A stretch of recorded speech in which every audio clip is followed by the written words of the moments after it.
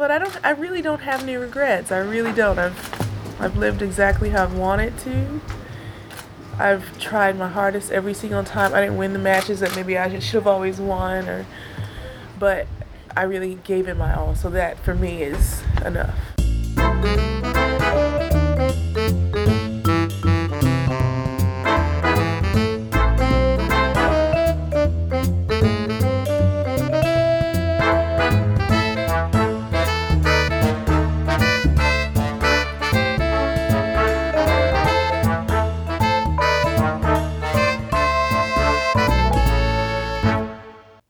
Hi, Jonathan. Hi. Hi, everybody. Yes, hello, everybody. We're coming to you from two different locations for the second time? I don't remember. Well, yeah. The first time we tried to record and it just did not work at all. We actually had to scrap an entire episode. It was heartbreaking. Okay. So, long story short, I'm here in Toronto. Jonathan is in Charleston, South Carolina at the Volvo Car Open. I sure am, and I've been having a whirlwind first 30 hours of being in Charleston. It's been crazy. So, what are your impressions so far? What's the venue like? What's the weather like? I can only compare it to the other tournaments that I've been to, being Toronto, Montreal, and Cincinnati. And it's entirely different from the others in that it's a small town, a small historic town in southern United States. Like, I've never spent time in any of the Carolinas, right? So this is totally different.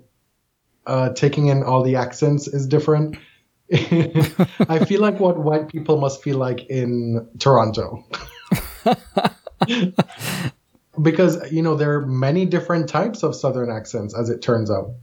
And quite literally, sometimes people are talking to me and I'm like, I have no idea what you just said to me. Are you planning on doing an ethnography of Southern accents? No, that's up your alley. Right. What I did not know about the Charleston tournament site is that they have an Althea Gibson court. They do. Because you posted a picture on the Body Serve Instagram yesterday and I was like, whoa. It's, you can almost feel the history there. It's crazy. Althea was from South Carolina, and so this is her home state. And the court is toward the far back of the grounds, and it's intimate. Everything here is intimate as far as the courts go, but this just has a special look and feel to it that fit the title of the court. And it looks like you can see the ocean from the court. You can. Is the site like right on the water? Well, it's on Daniel Island, which is I believe it's a tiny island unto itself. And so there's water all around. Okay. Now, have you gotten a chance to sample the food? That's what's usually of most interest to me when I'm going to a tournament. Well, there's a bacon food truck. Okay. Yeah, I like it. Sells sandwiches, burgers, everything with a whole lot of bacon. And then there's a mac and cheese truck, which I had today. I must say I liked it. I would have loved it if I had only paid, say, $5 to $8 for it. Mm-hmm. But $20 including tip was a bit much. For mac and cheese? Yeah, some chicken fingers cut up on top of mac and cheese, which was exquisite. But it was a one-time thing, put it that way. Yeah. Who could afford to have that every day? Not freelance journalists, I'll tell you that. So are we going to be talking about Miami at all, or do you want to save that for the end of the episode? I don't know. We haven't really had much time to talk about the format of this. We're just winging it. That's okay. Why don't we just go over Miami quickly? So I don't know if you actually got a chance to really watch any of it because you were traveling pretty much all day Saturday, and Sunday I'm sure you were busy as well, right? Yeah. I could have watched it in the press room, but it just seemed like such a total waste of time to be sitting in the press room while everything else was going on. Yeah, on your first day there, right? Yeah, and to be watching another Fidel, which felt like it was always going to be going in one direction. You know, I felt very optimistic before the match because I just thought that Nadal is such a fierce competitor that he would have kind of figured it out. You know, he's an intelligent player, and he's somebody who doesn't have a mental disadvantage against Federer, except for, you know, maybe these past 3 or, now 4 meetings. And has that been enough to create a mental disadvantage? Because players who are as great as Federer, they don't need much to then grab that kind of mental stranglehold over somebody, especially when he's been starved for so long against Rafa. Right. Yeah, like he's going to take as many W's as he can and try to make up for that kind of lopsided head-to-head, right? And, you know, hard court has always been, I don't want to say the equalizing factor, because it's not like all their matches have come on clay, but it's the surface where Roger stands a better chance to beat Rafa. Oh, yeah. It just doesn't feel like Rafa is all the way back yet. The scoreline and his play in the first set showed that he was closer, at least. The first set was very tight. I mean, in the very first game, Roger served, came close to being broken. You know, the serve just wasn't popping yet. He was making some easy errors. And from the first game, it was like, wow, you know, Rafa is here to play. And I felt like he's going to shut up this crowd pretty fast. And unfortunately, that didn't happen. But the first set altogether was very close. It was well played, high quality. But Federer at this level, if he breaks you, he's probably going to serve out the set easily. And that's just what happened. I mean, it was a 6-3 scoreline in the first set, and I don't think that was indicative of the level of play. Well, it was just one break, right? Yeah, just one break, and then he served it out. Midway through the second set, I kind of regretted my decision to stay home and watch it. And what were you going to do on a Sunday afternoon? Well, I'll tell you. It was so nice to have the day off for once. I went to get coffee. I had a nice muffin. We have a new coffee roaster and cafe in our neighborhood. Did you know that? No, I did not. So I was just going to enjoy my Sunday. I was actually thinking about driving all the way down to work to go to the gym, but I did not because I'm lazy. Because my gym is at where I work, you know? But getting back to the match, it was actually kind of depressing, to be totally honest, because my view of it is a little more pessimistic than yours, I know. It just felt like Rafa didn't really have the answers when he needed it. And he seemed like he's a step slow from his peak. I mean, obviously, this is not peak Rafa, right? He's still playing at a very high level, but it just seemed like he didn't have the reserves to draw on when he really needed it against Federer. I think a telltale sign is that he didn't seem like super confident in his forehand. And his backhand was actually working quite well. Like his cross-court backhand was a really good shot throughout the match, which is odd, right? Like you expect his forehand to dominate. And I think traditionally that's been the case, but the shot that's been working most consistently for Rafa of late has been the backhand. Right. I think I just expected that when Roger comes to the net, that Rafa would come up with passes more often, because that has been their dynamic in the past, right? And if you want, if there's anyone at the back of the court that can pass Federer at the net, it's him, and making, coming up with these really brilliant dipping shots, right? And so that just wasn't really there. But Federer he's riding a serious high right now. Yes. Clearly. And he's revamped his game in ways that are new to Rafa and other people he's playing, because it's not just Rafa who is beating at the moment. He's beating everybody. I mean, Murray is out fine. Djokovic hasn't been at his best for a while. So maybe there's a bit of a vacuum for him to be having these results. Oh, yeah. There's a lot of we don't know about what exactly is going on. Clearly, part of it has to do with some seriously good play from Roger. And when he's that confident and uber aggressive like he has been, it takes away a lot of time from Rafa. And that's what, in my opinion, makes him look slower. Because the way he played against Fognini in the semifinal, granted, Fognini had pretty much nothing, but we see glimpses of Rafa looking damn near unplayable, right? Yeah. then what you're talking about now is then you go up against Roger and you have high hopes. But I feel that a lot of that regression has to do with the elevated level of Roger's play. Yeah. I mean, Roger's taking away so much time from his opponents. He is playing so aggressively, coming to the net very fluidly, and at times it looks like video game tennis, right? That you wonder if he's ever going to miss again at certain stretches of the match. And it's like you used to be able to rely on a lot of shanks post 30 Federer. You could rely on a lot of mishits off his backhand especially. And it's just not happening. No, he's not missing. And not missing in important situations. It's like when he was able to come back from 3-1 down in that fifth set in Australia, that was that. Like it was like some serious gummy berry juice for him. And he's still powered up. And what is this gummy berry juice? Is this like go-go juice from Honey Boo Boo?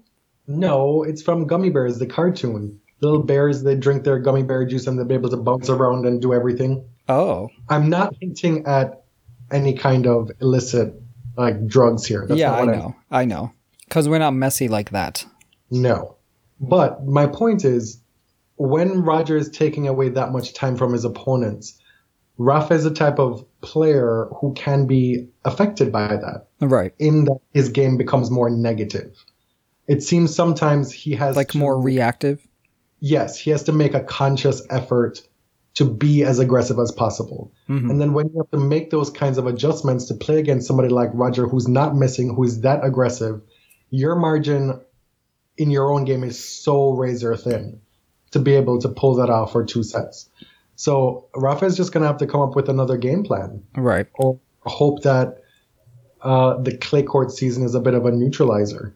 His own gummy berry juice. Right. Roger actually said that he was only planning on playing the French. Yep, so he says. And he also threw a little bone at Rafa and said, oh, you'll be beating me all over the place on clay. Which is kind of like, oh, thanks, It's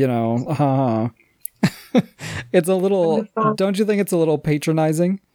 It is, because it's not like Rafa wasn't beating him on other surfaces prior to this little stretch, right? We have the Thierry evidence from 2009 Australia, and we also have the 2008 Wimbledon final. Right. So,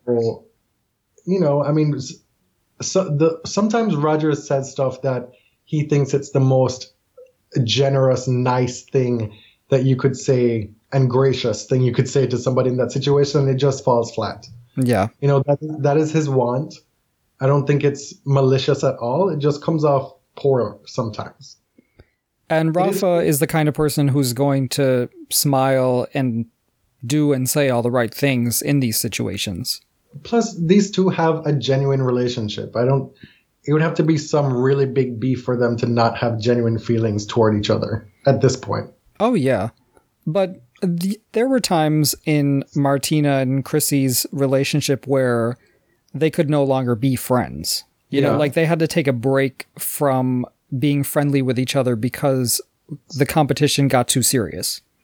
It's almost like you care for each other and then you come back to each other when the career's over. You know what I mean? But that's not where these two are right now as well. Like they're both far exceeding expectations for 2017. Right. It just sucks for Rafa that he isn't doing even better because of Roger. Right? Agreed. They're both having fantastic years. Yes, Roger's beaten Rafa 3 times, but 2 of those have come in a final, 1 in a Grand Slam final. And Rafa's also made the final in Acapulco. So compared to where he's come from and compared to Fed, who had all those months off, they'd both be happy. And so I don't think this is a time for them to be like, well, I can't be around you. We can't be friends right now because my game is suffering. I think there's still a lot of good feeling about their respective places at the moment. Yeah, probably. But, I mean, any tournament where Andy or Novak is not there has to be seen as an opportunity. And for Rafa, I don't know if he sees it this way, but it could be seen as a missed opportunity. I'm sure he would. It's his 4th final in Miami, or 5th He makes one every 3 years. So 05, 08, 11, 14, and 17, fifth. Oh. It's his fifth How do you final. know that? Fifth final in Miami. And so, yeah, he'll be a little bit salty about losing. But again, at the start of the year, even with Novak and Andy not in the fields, it wasn't a guarantee on January 1st that Roger and Rafa would be the ones to be in the Final Four every single tournament. No, certainly not. No. Anyway. So on the women's side, we have another perennial finalist in Caroline Wozniacki. Yes. She has been having a year that definitely exceeded my expectations. And not just a year this year, a continuation from the last fall. Right. Starting with the US Open, really. With the US Open, she won Tokyo, right? That was the final she played against Osaka. Mm-hmm. She's been having a great run. And unfortunately, I think she just keeps running into players who are just on a roll. Of course, she's still vulnerable to power hitters, right? Like, that's not going to change. Well, yes and no. I mean, she's still able to beat Madison Keys. Granted, Keys is coming back. Like, she's a type of counterpuncher that can give those players trouble, but it's also the type of player who can, like, blow her off the court, right? Right. Which is why she's, 0-7 against Venus. I know, which is a really surprising stat to me, right? Because that's a type of player who could give Venus some trouble in the past. Yes, theoretically, yes. She's a bit of a Cinderella at this point, right? Because she's been playing so well and making finals. This is her third big final that she's lost this year. Now in that was Miami, and then she lost in Doha and Dubai. Mm-hmm. If she had won all three, whoa. Right. I mean, it's still great, but this is some kind of resurgent Wozniacki. I mean, she beat Pliskova at this tournament. Man, Pliskova, it's like every time she's in a tournament, you expect her to dominate, and it's just really slow and steady progress for her. Yeah, because she says that she's not playing her best tennis yet. Well, which I certainly believe. She's not playing her best tennis. Her best tennis is fearsome. But Joanna Konta, she gets the biggest win of her career, and she's up to number 7 in the world. Yeah, I think it's time for us to start seeing her as the real thing. I agree. I think her performance in Australia was striking fear into a lot of people, if you'll remember, because she was in Serena's quarter. And, I mean, Serena did deal with her in a fairly undramatic way, but she was playing some really dominant tennis up until that point. And she didn't play badly in that match against Serena either. No. It's just that Serena is Serena. She was pretty determined to win that tournament, you know? Mm-hmm. And we know about Konta's record on hard courts now for much of the last year and a half. It's been one of the best on tour. Her record, not so much on clay, and she's subsequently pulled out of Charleston, citing a shoulder injury and general sickness that she was feeling toward the end of Miami.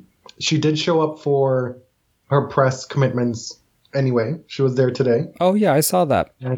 But she will not be playing in Charleston.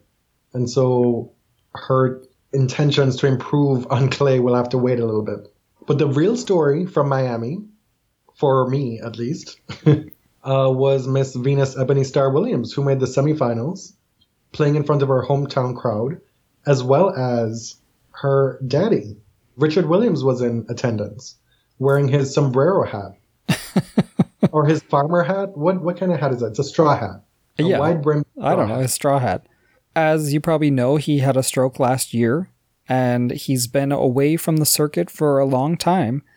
And Venus was just overjoyed that he was there. She talked about him a lot in her interviews and press conferences. She said her father's one of the loves of her life. So I think it's really important for her to do her best when her dad's there. It means a lot to her. I asked her about that today. Yeah. Am I giving something away? Well, our listeners will hear that very shortly. Venus beats Kerber, which is no small feat, the current world number 1, somebody who's given her fits in the past insofar as beating her on really big stages. And that was coming after she beat Svetlana Kuznetsova in the 4th round. Mm-hmm. So after having gone, what was it, something like 16 months without beating a top 10 player, this ridiculous streak that people were talking about online. Right. I think we talked about we mentioned episode. it too. To be fair, we said if this were any other player, we would probably be talking about it. Yes, but then you look more closely and then you see that, yes, it spans that long period of time, but it's only 4 matches. She had lost 4 matches during that time, which is it's not a big deal, right? I feel like it's something to footnote, but not something to headline. Okay. And so Venus put that well away in Miami because she beat Kuznetsova in straight sets, and then she beat Kerber in straight sets. Both top 10 players won the world number 1 before going on to lose to Konta in the semifinals. Man, that performance against Kerber was really special. It was like all of Venus's experience was just on display. It makes you wonder, like, what can she do given the right draw at Wimbledon, which is where I keep coming back to every year now. Right. I mean, I guess not even at Wimbledon, because she made the Australian Open final against Serena. Had it been somebody else on the other side of the draw, who would she have won the tournament? We know at this point that she's done really well in Grand Slams the last couple of years, right? It's one of the best slam records on tour. But in addition to that, she's had to play Serena so many times as the losing player in those slams. Yeah. So not only has she done well, but it could have been so much better. She just seems so intent on just sopping up everything that's left in her career and just enjoying it as much as possible. And making sure when she says she's in Miami, she said, I'm going to leave my blood, sweat, guts, and tears on the court. Like, yeah, that's what she's going to do. Like, there will be no wondering what if when Venus is done with this last of her career. And I do want to offer a retraction from the previous episode. You caught me off guard with that quiz when you asked me what was my favorite Venus match. Okay. Upon reflection, it is her sending back Coco Vandemort to when whence she came in Australia at the Australian Open in the semifinal. Because Venus going down, losing that first set in that semifinal with Coco playing that well is like, well, wow, this could really be life-shattering right now for this to happen. And it was a thing of beauty. So that is what is my favorite Venus match. That is such a good choice. Now, the big news for us, well, for you and me, is that you actually had the chance to see the Queen and speak to the Queen in the flesh today. Like, yeah. Are you dead? How are you not dead? I was fine in the moment and for like the hour or two afterward, and then I started to feel a little bit decentered. Because in addition to having that happen, I think I needed to go like lock myself in a quiet space for like 2 hours and just maybe like have a few drinks. Like being around people and trying to function as press and, you know, like the nitty-gritty parts, going to press conferences, converting the audio files to MP3 to then send them to you so that you have them for the podcast tonight, getting my general day in order and planning it and carrying it out was exceedingly difficult and rattling after. And you have to sort of maintain some professional decorum, right? When you're around all these people. Oh yeah, I mean, I was the picture of professional with Venus. I know. I've heard the interview. I know. So yeah, so it was similar to, you were asking me before about the ways in which the tournament's different from others I've been to. The Monday of both Charleston and Cincinnati, where the two tournaments I've done press for now, where they do the roundtable interviews with the top 8 seeds, it was very similar, only that this one was outdoors as opposed to indoors in Cincinnati. And at this one, there are multiple different media stations that are set up. In Cincinnati, the player just comes in, does the roundtable, and leaves. Here, there's the credentialed press area, you know, the written, like what, the print journalists, if you want to call them that. And then there's Sloane, who is there, who is doing her Tennis Channel stuff. And then there's the tournament, the actual Volvo Open media people, they get to do their own segment with these top 8 seeds, get their own money's worth of press from them. So there's about 3 or 4 different stops that they have to make. So they kind of came in bunches. So Madison was the first to arrive. We were all just sitting there, and she just shows up like, hey, and just sits down. So like, you ready? Like, that's it. You know, there was no introduction. She just came out of nowhere, sat down at the round table, and just started, talking with us. We actually got like 17 minutes from Madison, which was much longer than anybody else because she was the earliest and nobody else was showing up. But by the time the others started rolling in, Madison left, and then I turned my head, and then I turned back, and then there's Venus sitting 2 seats away from me. And I was like, okay, I guess this is happening. Because we didn't know the order in which the players were coming in, and they weren't being announced. They were just, whenever they show up, they show up. And Venus looked much thinner than I expected, much taller. Those were my initial reactions. And she was wearing an 11 hat, a cap, like a baseball cap, like trucker style, and very casual. And she just answered all the questions as engagingly as one would hope for. It was really great. I was able to ask her 3 questions. That's amazing. And Harold was there, right? Yes, I didn't know until it was over because Venus got up and then she was like, "Where's Harold?" And I look over, and Harold apparently has been on the ground by a couple of the other conference tables off to the left, and he's just walking around. And then Venus walks off. And I guess it's just assumed that Harold will follow, which he eventually did. And then eventually she's standing up doing TV interviews on the lawn. And Harold is like 20 feet behind, just sitting down watching Mom. Like he's used to this by now. Yeah. Right? He's very trained as to how to be Venus Williams' dog while she's working. And I also saw Venus stoop down and pick up Harold's poop today.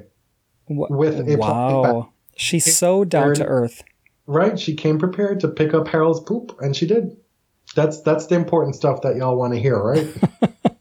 That's what I want to know. So without further ado, we are going to give you a bit of Venus's All Access Hour. Venus, this always seems like a special tournament to you, coming down to Charleston. Tell us about that. I love it here. I come here as much as I can, and I think it's been, is it 3 years in a row now? 3? At least. So it's fun to play in the States too. There's not as many opportunities as there used to be, so it's nice to be at home and the home crowd. So I relish that moment. How are you still doing this? I'm crazy. You must be crazy. Because the travel and everything else, the deeper you make it into these tournaments, the more it affects your body, obviously. So you gotta have some. What's your secret? Yeah, there honestly, you go. Just go to the gym.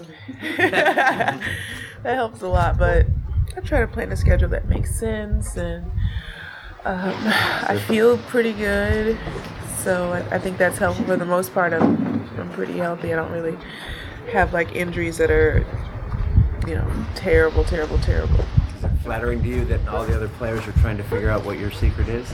I don't think they are, but thank you for saying that. I think that they probably have a long way to go until they're 36, so they're probably not even thinking that that's even going to happen to them yet. I remember those. I think a few years ago you'd be playing at this level. Yeah. I mean, I definitely believe in myself. That's one thing that I do believe in. And if I'm on tour, I feel like I'm here because I feel like I can play at that level. If I'm not here, it means that, the confidence is gone. So in any moment that I'm going to be here on tour, it's a moment of confidence. You've been playing. What is driving you at this age? What keeps you going? I love winning titles. I do. I love winning titles. I have the ability to win titles, and I have a lot to give. I feel like it satisfies me to still play. That's important too. Venus, what does a 36-year-old Venus want to tell the 14-year-old Venus about the journey? A lot of unexpected things will happen, but I really don't have any regrets. I really don't. I've lived exactly how I've wanted to. I've tried my hardest every single time. I didn't win the matches that maybe I should have always won, but I really gave it my all. So that for me is enough. You've been playing so well the last couple of years, and you've even had some of the best Grand Slam results of any player on the WTA Tour. After having a few struggles after being diagnosed with Sjogren's years before that, does it give you extra satisfaction to maybe prove some of the detractors and doubters wrong, who maybe looked at you as more of a ceremonial figure? Yeah, I think the greatest satisfaction is being able to live my life on my own terms, which isn't always a given in life, no matter how hard you try or what you think you deserve. And of course, it's nice to be able to prove that no matter what you go through, that you can still succeed. That's important to me. I don't necessarily need to prove anyone wrong. Yeah. Do you pay attention? Tom Brady has said he wants to play in the NFL till 45. Do you have a number in your head? I guess I go by Olympic cycles. It's like I would love to play 2020, and then after that, I don't know. I might try to have some kids, or who knows. That could be in the cards. Serena's very active on social media. And a couple of times we've seen her on her Snapchat where she gets you in somewhat private moments. She's always asking you, where's your pants? Oh, okay. Sometimes there's a party going on and then you're off in the other room studying. Do you find yourself on your P's and Q's just hiding from her now, not knowing what she'll be doing next? Yeah, the trust level's gone down. It's really affected our relationship. Yeah, we were going to have to get into therapy after those snaps. But everybody seems to love it, apparently. So, I don't like pants. What can I say? Venus, I wanted to ask a nutrition question. What's your, this is quick hopefully, what's your go-to snack, both healthy snack and cheat snack? Healthy snack, maybe like kale chips or fruit or like a fresh squeezed juice or something like that. A cheat snack, I do like dried cherries. I do like these vegan gluten-free donuts at this place across the street from me. They have like these oatmeal cream cookies, and then there's like a vegan ginger snap cookie I get at Whole Foods, and I'm like, oh. Sometimes I think about it for weeks before I get one. They sneak in late at night, nobody sees you. Get the Venus, cookie. you talk about the evolution of 11, because there have been some really wonderful designs lately. Is that is it kind of, are you expanding it, or? Always improving, trying to get to the next level. I mean, gotta be better than yesterday. You have any intention of going outside tennis clothing? Absolutely. Good. Yeah, thank you. Venus, what do you like about the atmosphere of these kind of events and how that contrasts to, let's say, the majors or the indoor events? Well, I love South Carolina. I think I could live here. I'm not a city girl, is the thing. Where I live is not a big city. So this in particular is just a beautiful atmosphere. Like I can take the dog for a walk by the water, and you meet a lot of people, and they're all very friendly. So this is just like right up my alley. How special was it to have your dad in Miami? And did it give you some extra motivation to try and win that tournament for him?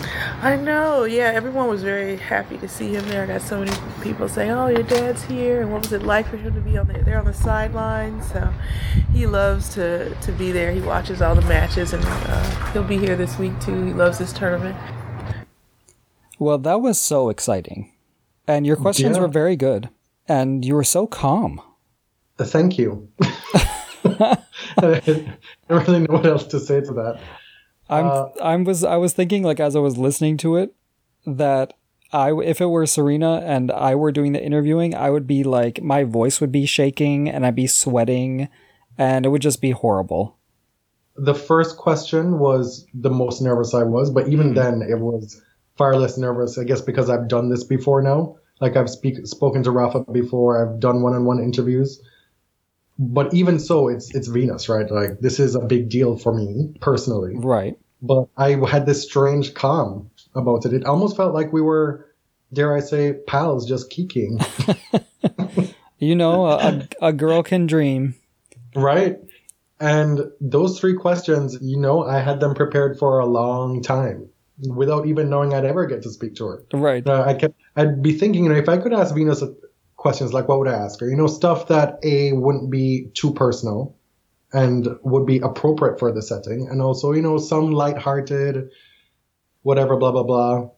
But the one about Serena Snapchatting, like, that's something I really want to know, because Serena's always just up in her business on Snapchat when Venus doesn't know. I'm so glad Venus finally addressed the "Where are your pants" meme. Well, she says, I don't like pants, and then that's that. I also, I thought her answer to your first question was interesting about how it's not really important to prove anyone wrong. Like, that's not why she's out here. And I can imagine that her sister might give a rather different answer to that question. Or maybe not, and maybe not articulate it like that, but I do think that proving haters wrong is very important to Serena. Yeah, I mean, I knew that Venus would not take that bait. Right. I would have been shocked if Venus said, well, you know what? You are damn right. I am proving all them haters wrong. Right. And I'm loving it. I did not expect her to go that way, but she still gave a very thoughtful answer, which is all you can really hope for. So which other players were at the All Access Hour? Who else did you talk to? There was Madison to start, then Venus. Sam Stosur was there, Konta was there, Vesnina, Bertens, Gavrilova, and I want to say there was one more player that is just escaping me right now. Oh, well, Wozniacki was supposed to be there, but she had scheduling conflicts, so she's supposed to be doing hers tomorrow at some point. Okay. We'll be notified eventually. But of the people left, of the other people that I spoke to, I was, as always, just infinitely impressed by Sam Stosur. She is a very impressive woman. She's one of those players who is often mocked because of her, it's such a horrible way to put it, but chokes and mental lapses in matches. There are a lot of people who are very unkind to her. And she really is one of the nice ones. And she looks you in the eye. She's speaking with good volume. You can understand her. She's engaged. She's not just giving throwaway answers. She's giving you an answer and then thinking about it some more and then giving you more on top of that. Sam, what's your frame of mind heading into this clay court season? You had an awesome clay court season last year. Mm-hmm. You've done well in the past. Do you come in with more confidence or feeling more pressure? No, I'm not feeling more pressure going into this year. I know that last year I had a really great run and played a ton of matches going into the French Open, and then had another really good result there making the semis. So it's actually just a time of the year where I get really excited to be playing. And I guess I've had 4 days of practice so far here, and I'm feeling pretty good. There's obviously things that you still want to improve and still get used to your movement and everything else, but the more time we spend on it, then the more you get better at it. So I think this week here especially, it's about trying to find your feet, try and just do everything that you can possible. So sometimes it's not going to look good or it's not going to be pretty. I've already fell over yesterday, and I did too, playing on a clay court for the first time. Well, there you go. See, it happens to the best of us. So, but I think you just got to be a little forgiving sometimes your first few matches and just try and scrap through it somehow and do what you can. But it's a surface that I feel like my natural game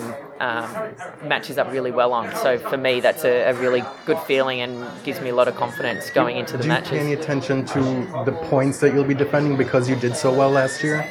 To me, I've never been one to look at the rankings a whole lot or see, okay, I've got 20 points here or 100 points there or whatever's coming off. And I know, obviously, I've got a stack of points in the next 6, 7, 8 weeks. But it is what it is. I can't do anything about it. I've just got to try and play as well as I can every single match. And, if I can do that, then I know I'll be able to, hopefully win a lot of matches. But no, I've never gone into a tournament thinking, oh my God, I have to win it or I've got to make semis to, stay where I am. Even after I won the US Open, I didn't go into the US Open the next year saying, oh my God, I have to win it again, otherwise I'm stuffed. So it's just not something that I've ever looked at that way. She's really trying to do her best in press, which is, for somebody who at this stage of her career, she could be entirely jaded by it as well. It's not like she's a super top player anymore. God, that sounds terrible as well. But you know what I mean? Right. She's in her 30s. She's been around. Like, it would be within her right to be just damn tired of doing press. Yeah, or just like phoning a couple of them, But every time I've seen her, she's always been very kind to people. And I thoroughly enjoyed her roundtable today. And I asked her about a common question that I asked folks today was whether or not the surge in players over 30 playing well and winning titles was not just inspiring to them, but allowed them to maybe think differently about the span of their own careers. It seems like 35 is the new 25 in tennis. Do you look at the success of players like Sveta and Venus and Vesnina a couple weeks ago and think, well, right, I have this many more years ahead of me? Yeah, I think obviously the age of tennis, men and women, is getting, you can play till you're a lot older now than what maybe they did 10, 15 years ago. Whether there's probably a whole stack of reasons for that, but I think for sure seeing the likes of Sveta doing really well. She's a year younger than me, but been out there for a long time, and like you said, Elena Vesnina and Venus Serena, they're great role models for that exact reason. So that's something that I wanted to hear from Sam, from Elena, and I asked Madison that as well, but she was less engaging about it, more so because as she said, she's still so young. She essentially believes she can still do it all and wants to do it all as quickly as possible, which, more power to her. That's totally fine as well. What was Madison like? Madison was very eager and engaging. How much time do you spend on Twitter looking at comments? Do you kind of take a break while you're midweek during the tournament? Do you say, well, I'm going to give myself 5 minutes because it's just too much? I don't really make it a thing to go into the comments and look at them. I do have a really great fan base that pretty much messages me every day. So kind of at like the beginning of the day, I'll look at it. At the end of the day, I'll kind of glance through it.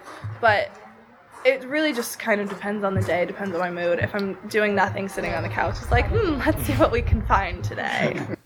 Some questions didn't go as in-depth as I would like, but what I found really interesting from her, I also asked her at one point, what's the thing, because she had talked previously in the roundtable about how, she's young, in response to my previous question, that she doesn't think of her career, the back end of it, as happening anytime soon. Essentially, that my question didn't really apply to her way of thinking right now, which totally fair. Yeah. So I said, since your career, you're in the early stages of your career. Are you able to at all reflect on what's the thing that you're most proud of on or off the court? I would definitely say Fearlessly Girl, and doing that. I want to be the best tennis player that I can be, but I also want people to remember me as doing something more than just winning tennis matches. So being able to do that is really special for me. Well, thanks to my podcasting partner for getting all that great stuff from these player interviews. Podcasting and life partner, thank you. Do people still say that? It was a seriously fun day. I woke up really, really nervous because, as always, I felt woefully unprepared. And I got there and it just worked out, and it was great. Also, on the next episode, hopefully I'll be able to get some audio with some of the tennis Twitter folks. We had what For the Tennis Bree on Twitter called the For the Tennis Invitational, where we played on one of the courts on site. I played clay court tennis for the first time in my life. I touched green clay for the first time in my life. It was just a crazy start to my time here in Charleston, and then followed up today by talking to Venus. So it's been unreal. Yeah, it's been quite 2 days. Yeah, and so hopefully on the next episode, I'll be able to get some of those guys on, record something, and then we can talk about the actual tennis that happened. Because it's been on Twitter and a lot of folks have been asking about it. And full credit to Chad, CC Smooth 13. He made it happen just way beyond anything we could have reasonably expected for him to do for us. And it was the four of us. We didn't even play competitively. We just hit the ball around and had a great time. So look out for that. So we will catch up with you a little bit later in the week. Thanks to everyone for tuning in. You can follow Jonathan's Charleston happenings on the Body Serve on Twitter. You'll be posting from your own account, right? At SportsGripeCA. Yeah, I'm trying to post more from the Body Serve, because that's what I'm credentialed here for. But definitely from both. Check them both out, and you'll see all the stuff. Okay. And then also pictures on Instagram at the Body Serve as well. Yep, you can go look up Venus and Harold today. And you are? And although I'm not in Charleston, I may be tweeting interesting things about, like, non-tennis things. So follow me at ElliotJMR on Twitter. 2 L's, 2 T's. And hit us up on iTunes, give us a review, and as always, thanks for listening. Till next time.